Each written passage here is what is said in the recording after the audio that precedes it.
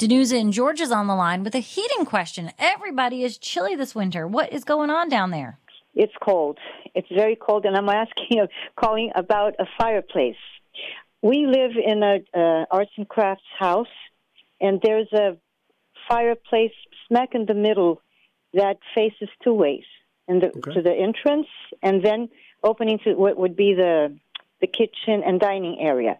The opening to the front door is a fireplace. The other one was at one point blocked, and I know we have two chimneys. My question is it possible, do you think, for me to integrate, to open it straight through, to make it a one fireplace that would go both ways, or would I have to stick to the way it was built, one way and so the in other other way? words, you would like the fire pit to go straight through from one side to the other? Yes, but I have two chimneys.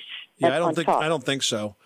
I don't think you can do that because the structure of this is such that you probably have one physical chimney and then you have two liners, so two flues. Okay. And one is on the fireplace side and one is on the other side, or one's on the living room side, one's on the kitchen side. So why would you want that to be opened up? Just for aesthetics?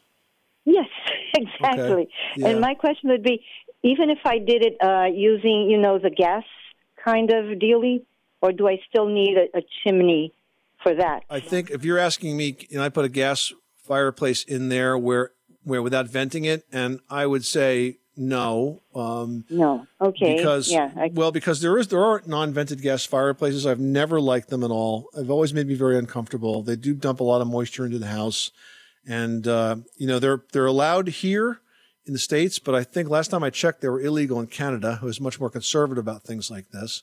So I would never use an unvented gas fireplace. I also would not convert those existing wood fireplaces to gas fireplaces because they're going to burn a lot of gas, be really expensive to run. What you might want to do is think about seeing if there was an insert that might be available for the fireplace side, because that can have some built-in circulation with a vent fan that could improve the heating distribution of that one side. And then you mentioned that one side's blocked. I'd like to know why it was blocked, if the the flue is still functional, if it's deteriorated, maybe it's not lined. I don't know. But you ought to find out why it's in the condition it's in. So I think you need to talk to a good home inspector or a very good chimney contractor, not a sweep, okay? And I want you to be cautious not to find somebody that just wants to sell you a big repair, but somebody that can give you some true independent expert advice as to what it's going to take to get this working again, okay?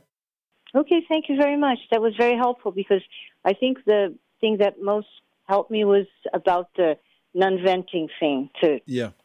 I didn't realize how dangerous that could get, but thank you. I really appreciate it. Yeah, take that out of consideration. All right, Danusa, good luck. Thanks so much for calling us at 888-MONEY-PIT.